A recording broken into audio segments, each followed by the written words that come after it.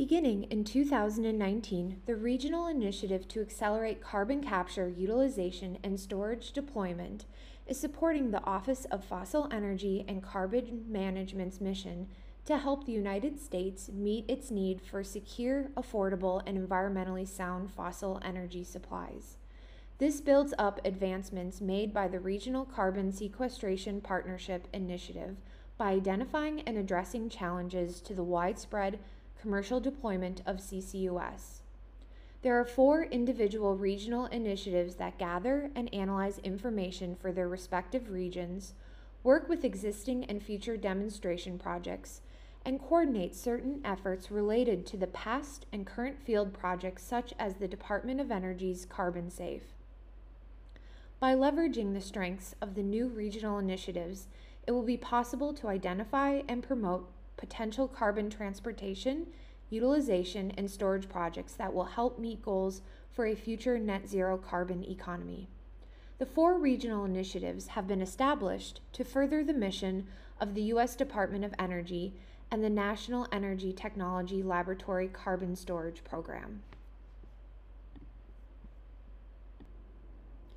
Today's podcast features individuals from the Regional Initiative to Accelerate CCUS Deployment in the Midwest and Northeastern USA, the Southeast Regional Carbon Utilization and Storage Partnership, and lastly, the Plains Carbon Dioxide Reduction Partnership Initiative to Accelerate CCUS Deployment. Please tune in to hear more. Hi everyone, welcome back for another episode of the eGeos and MRCI podcasts. I have 4 very special guests here today. We have with us Sally Greenberg, Niraj Gupta, Wesley Peck, and Benjamin Warnett. Thank you all so much for being here today. It's really great to see you. To get started, Wesley, could you please answer first? Could you please give our audience an introduction about yourself, which would include your career background, current career goals, and passions? And could you also tell us which regional CCS initiative that you lead? Sure thing. My name is Wes Peck, geologist at the Energy and Environmental Research Center in Grand Forks, North Dakota. I'm standing in for Kevin Connors, the actual manager for the initiative. He wasn't available today, so I hope to be able to do justice to the project that he oversees. I've been here at the EERC since 1992, working on surface and subsurface geologic topics. And since about 2003, I switched over to the carbon storage world and have been there ever since. It has certainly been an interest and a passion of mine for the past a number of years, 18 plus years now, and look forward to continue it into the future. That's awesome. Thank you so much for being here today. We really appreciate your time, and I'm going to look forward to picking your brain. Benjamin, Could you please tell us a bit more about you? So maybe give the audience an introduction about yourself, your career background, current career goals, passions, and which specific regional CCS initiative do you lead? Sure. Thanks, Rochelle. My name is Ben Warnett, and I'm a geologist and project manager for the Southern States Energy Board. Mm-hmm. I assist with the daily management of the Southeast Regional CO2 Utilization and Storage Acceleration Partnership, which consists of 15 states in the southeastern United States. Similar to Wesley here, I'm here today on behalf of the project's co-principal investigators, Kenneth Nemeth of the Southern States Energy Board and Kimberly Sams Gray of the Southern States Energy Board. Mm-hmm. Prior to joining SSEB, I got my PhD at Duke University, where I focused on economic geology and geochemistry as well. So again, I assist in the daily management of our carbon management research portfolio, which consists of a number of DOE-funded programs, one of which is CCARB. That's great.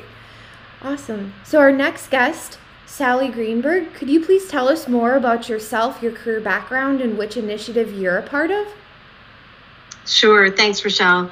My name is Sally Greenberg. I'm a principal scientist at the Illinois State Geological Survey, where I've been for almost the last 30 years. Mm-hmm. I started life as an isotope geochemist and have been involved in the carbon capture, utilization, and storage world since about 2003. So almost 20 years. Wes and I go all the way back to those days. I mainly am focused on looking at the intersection of significant and complex scientific problems and where that overlaps with society and economics and all of the factors that go into deploying science at a large scale. And I co-lead the Midwest Regional Carbon Initiative with Neeraj Gupta. And formerly, we at the University of Illinois State Geological Survey, housed the Midwest Geological Sequestration Consortium, which we combined with our colleagues at Battelle to form a new partnership. And our last guest on today is Neeraj Gupta. Could you please share with us more about yourself and your career path and which regional initiative that you're a part of? Certainly. And first of all, thank you, Rochelle, for starting this podcast series. Really excited about this overall program and reaching out to the public and the stakeholders with this. But I'm a geologist also by training. I have my PhD from the Ohio State University in hydrogeology, and then before that, geology and geochemistry degrees. And really, I work at Battelle. That's been my only job, like many other people, over the last almost 30 years now. And for most of that time, I've worked on CCS, so my PhD work on deep well injection in these deep formations that led me to work on CO2 storage going back to mid-1990s. And since then, being able to work on various projects and programs, and currently co-leading the MRCI initiative with Sally, and before that, the Midwest Regional Carbon Sequestration Partnership, or the MRCSP program.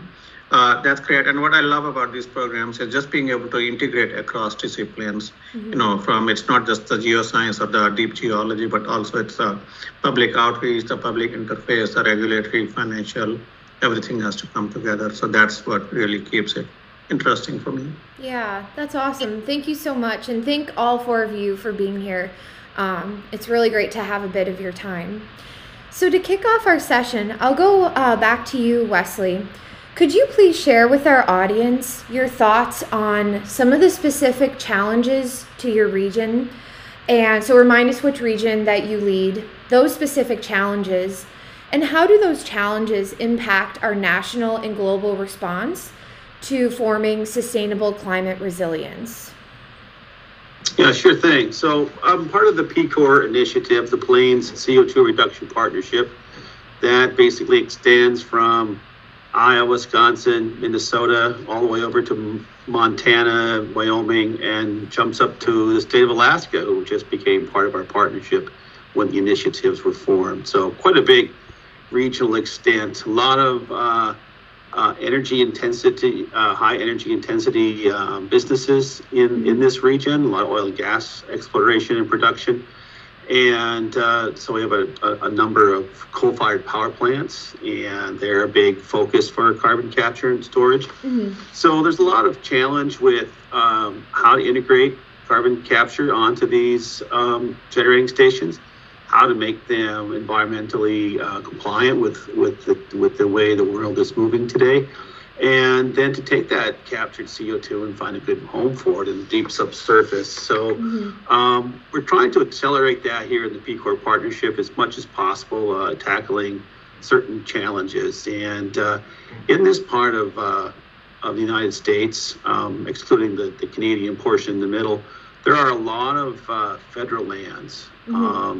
Right now, pore space is often described as belonging to whoever owns the surface. Okay. And if the federal government owns a lot of that land, they have a lot of the pore space. And working through to find out how to best address federal pore space leasing is definitely a challenge we have in a portion of our region. We have some other landowner challenges on pore space compensation. Some of those challenges are being addressed as such recently in North Dakota, which has primacy for Class 6 injection wells, granted its first permit last October for storage in the subsurface, and which includes pore space compensation and pore space amalgamation or unitization. We're hoping that later this month, the first permit associated with a large-scale coal-fired power plant will be granted. That also included the work necessary to pull this pore space amalgamation together. The MRV, the monitoring, reporting, and verification plan aspects, a lot of them are written up nicely, but very few of them actually been executed because the projects have yet to be turned into full projects. So sure. Those are some challenges we're still seeing. The stacked storage aspect that we're pursuing in many of the basins here in the PCOR region will provide an untested yet maybe challenging opportunity to how to look at multiple levels of CO2 beneath the surface. Some of the others are the 45Q aspect, the incentives and the timelines that are on that. Yeah. As there are a growing number of projects emerge in this part of the world, all of them have very much a timely approach to getting in place to make sure that they can meet the best returns on these incentives. And of course, that leads us into how we can best address the low carbon fuel standards requirements and trying to iron out jurisdictional contradictions and ensure compliance with all the types of incentives, which moves our clients further and further towards realization of their projects. Absolutely. Thank you so much for sharing that. I have a question. When you were talking about the pore space and all the different licensing and regulation, do you ever have any issues with water being displaced or other types of fluids being displaced? And how is there a plan about how to manage that going forward, or is that all still in the works as this develops into a more and more sort of needed field within our economy? I think that's definitely a challenge that's going to be not too far over the horizon. But right now, with the extent of the geologic formations, they're really good, they're fantastic injection properties. The displacement of the water in these open boundary resources hasn't not yet shown to be an issue. As more projects start to focus in on areas of great geology, there's going to be competition for pore space pressure. And then those displaced fluids are going to start to become more of a reality. But here at the beginning, with the large geographic region, there's plenty of elbow room for all these initial projects to fit in there. But it won't be long before they start to bump into each other, and then there's going to be management techniques needed. Sure. Yeah, that sounds like it would be a whole one person's job all in and of itself to manage that. That's great. Thank you so much for giving our audience a little bit more information. Let's go. Sure thing. Yeah, thanks. Let's go over to you, Benjamin. Could you please tell us more about the specific challenges in your region and how those challenges impact our national and global response to sustainable climate resilience? Sure, thanks. So similar to what Wes described, our charge here at CCARB USA is to work on identifying existing technical barriers to commercial deployment of CCUS. A lot of the preceding work as part of the regional carbon sequestration partnerships have established the technical feasibility for injecting CO2 in a lot of subsurface target reservoirs in the southeastern United States. But again, we're looking at a number of existing challenges to broad commercial deployment, which is ultimately the goal of these programs. So within the Southeast in particular, there's a distribution of industries throughout the region that are not always co-located with the best storage geology. So there's the existing question of, in these areas where you have large volume emitters, without suitable geology, what is the ultimate fate of that CO2? And so again, I think what we're starting to focus on now is looking at different commercialization scenarios for the region, using existing information. And in doing so, we're also trying to identify areas where we can further probe the subsurface and better understand storage potential. So again, we have a good handle on the coastal onlap of the southeastern United States. But again, for instance, the Valley and Ridge province of Appalachia is poorly characterized to date. And some of the CO2 storage potential remains unknown. So there are technical questions related to storage potential. But I also think there are other policy and legal and regulatory issues that are still outstanding. We're working closely with industry in the Southeast to try and understand how their needs might be met by the regional initiative, in particular looking at pipeline routing and things of that nature. But we're also starting to think a little more exacting, I guess, about some of these issues that Wes also noted related to pore space. So we're trying to work more closely with large landowners in the Southeast. Again, presumably these are, individuals and companies that are interested in monetizing their subsurface pore space potentially in the future. So yeah, I think there are a number of challenges that remain, but we're enjoying the work, and we're enjoying working closely with industry to, again, try and align our program with their needs, but also recognizing the broader charge of the program as well.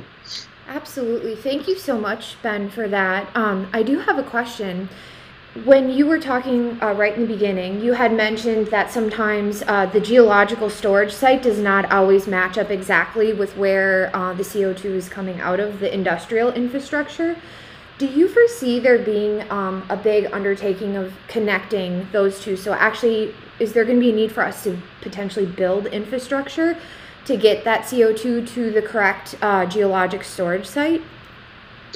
Yeah, I think that's a really great question. I think most project developers would probably prefer co-locating their source with adequate or suitable geology. Pipelines, I think, are costly. They require extensive permitting through NEPA and concerns related to environmental and social impacts as well. So the projects become complicated quickly. Now, that's not to say that there aren't examples of extensive pipeline networks in the U.S. that have been successful. I think within our region, we're starting to focus a little bit more on industry-specific hubs that are co-located in areas with suitable geology. We're also, again, working with our industry partners to explore these areas that are currently poorly quantified in their CO2 storage capacity. And we're trying to build out that information so we have a better picture of the Southeast. Yeah, awesome. Thank you so much for that. Sally, what about you? Could you please go through some of the specific challenges to your region, and how do those challenges impact our national and global response to sustainable climate resilience? Thank you for the question. Excuse me. So we have a lot of states in the Midwest Regional Carbon Initiative, which covers the Midwestern portion of the United States and the Northeast. So we have a lot of the smaller states in the country, and like the southeastern portion of the country Ben was just describing, we have a situation where in some places we have very good basins that are co-located with sources of CO2, especially industrial sources of CO2, so represent great opportunity. But then we also have portions of the United States that are it's highly unlikely you would have the correct geology to be able to do storage at all. And they can be, there can be large distances. So requiring infrastructure such as pipelines or even shipping of CO2, a variety of mechanisms to transport your CO2 from what we would call the source to the sink. So the capture location to your storage location. We also have many situations where we would benefit from additional characterization of deep deeper locations in formations than where we've been previously, offshore locations, and a variety of, again, that sort of connection, thinking systemically about how do you create a carbon management system throughout the region that allows you to have commercial storage and collect carbon dioxide from multiple sources for a hub type storage scenario, such as the U.S. Department of Energy carbon safe type projects, which we all have carbon safe projects. Other challenges, for the most part, at least for right now, we don't have any states that have applied for primacy for Class 6 permitting. And so you will have the regional offices of the U.S. Environmental Protection Agency overseeing the permitting process. You could have situations where you have a storage project where carbon dioxide is crossing state boundaries under in the subsurface, and and how to manage that. We also have some of the country's most major, largest population centers, and so there are challenges associated there, and an ongoing challenge, I think, for all of us is stakeholder engagement, environmental justice, and how we connect what's happening in the energy transition carbon management space with what is happening in terms of ensuring that we have social consideration for social and environmental justice. And that all leads to, sort of the challenges and the impact. And I think we like to look at it in terms of what are the opportunities. And so we see the commercialization for carbon capture, utilization, and storage as a huge opportunity throughout the region to change the conversation that we're having about energy and the energy transition, and to really put a human face on what we as a country can do with our subsurface resource, which allows us to maintain economic development and growth, but also addresses the very necessary concern about our environment in terms of nationally, but also globally. Sure. Awesome. Thank you so much for that, Sally. That robust answer. It was wonderful. Niraj, we've talked a lot about infrastructure and the legal side of things, social justice. Could you tell us a bit more about the geological challenges of CCS and CCUS? Yeah, definitely, at the risk of repeating, but really re-emphasizing the points that were made before. I think the biggest thing is storage resource assessment. So just like in oil and gas industry, it took them decades to define, identify, explore, and then really make a resource into a reserve. We need that. So that means we have a very big region with diverse geology. We need to be able to do geologic characterization and drilling. It's not the same as oil and gas exploration. So really doing that and figuring out where you have the resource, how much you have before the businesses would put in billions of dollars needed for the surface infrastructure. And that applies to offshore area too, especially in our region. We have the Atlantic offshore, which is not really well explored compared to the Gulf of Mexico. But that's where the biggest resources might lie, in addition to the Illinois Basin and some of the Mount Simon sandstone in the Midwest for us. So whether it's the offshore infrastructure and assessment or the deeper basins, which we don't have fully explored, that's one area. The other would be the pressure. You talked about the displacement of fluids or the resource management. I really would think of that as pressure management. That whether you have to extract fluids, it applies both to the storage space and not infringing on other people's space, but also applies to the safety in terms of the making sure you're not causing seismicity, whether it's any felt seismicity. So doing that assessment of geomechanics and a comprehensive integrated subsurface resource management strategy, that's what we have to start thinking about. So those are some examples of things that you would want to really start focusing, and that's where the regional initiatives are really best placed to address those challenges. Absolutely. So typically, if someone or a team or a company were to locate a potential storage site, is it normal for them to maybe do one or two, a few test wells just for a proof of concept, and then they take it from there? Or is that process still being worked out? Are just big, people think, oh, this entire area, and they just go all chips in? Or is there sort of a gradual sort of process to proof of concept before a large amount of money would be invested? That's a very good point, because actually even this morning I was talking to someone else about that, is that typically when we look at locating these sites, we think of one test well, stratigraphic test well. Mm-hmm. That's generally okay for a small to medium source in a sort of relatively known area. But more and more as you look at these larger hubs, like North Dakota has one, Illinois has a couple, Gulf of Mexico has a lot, but more and more of these will develop.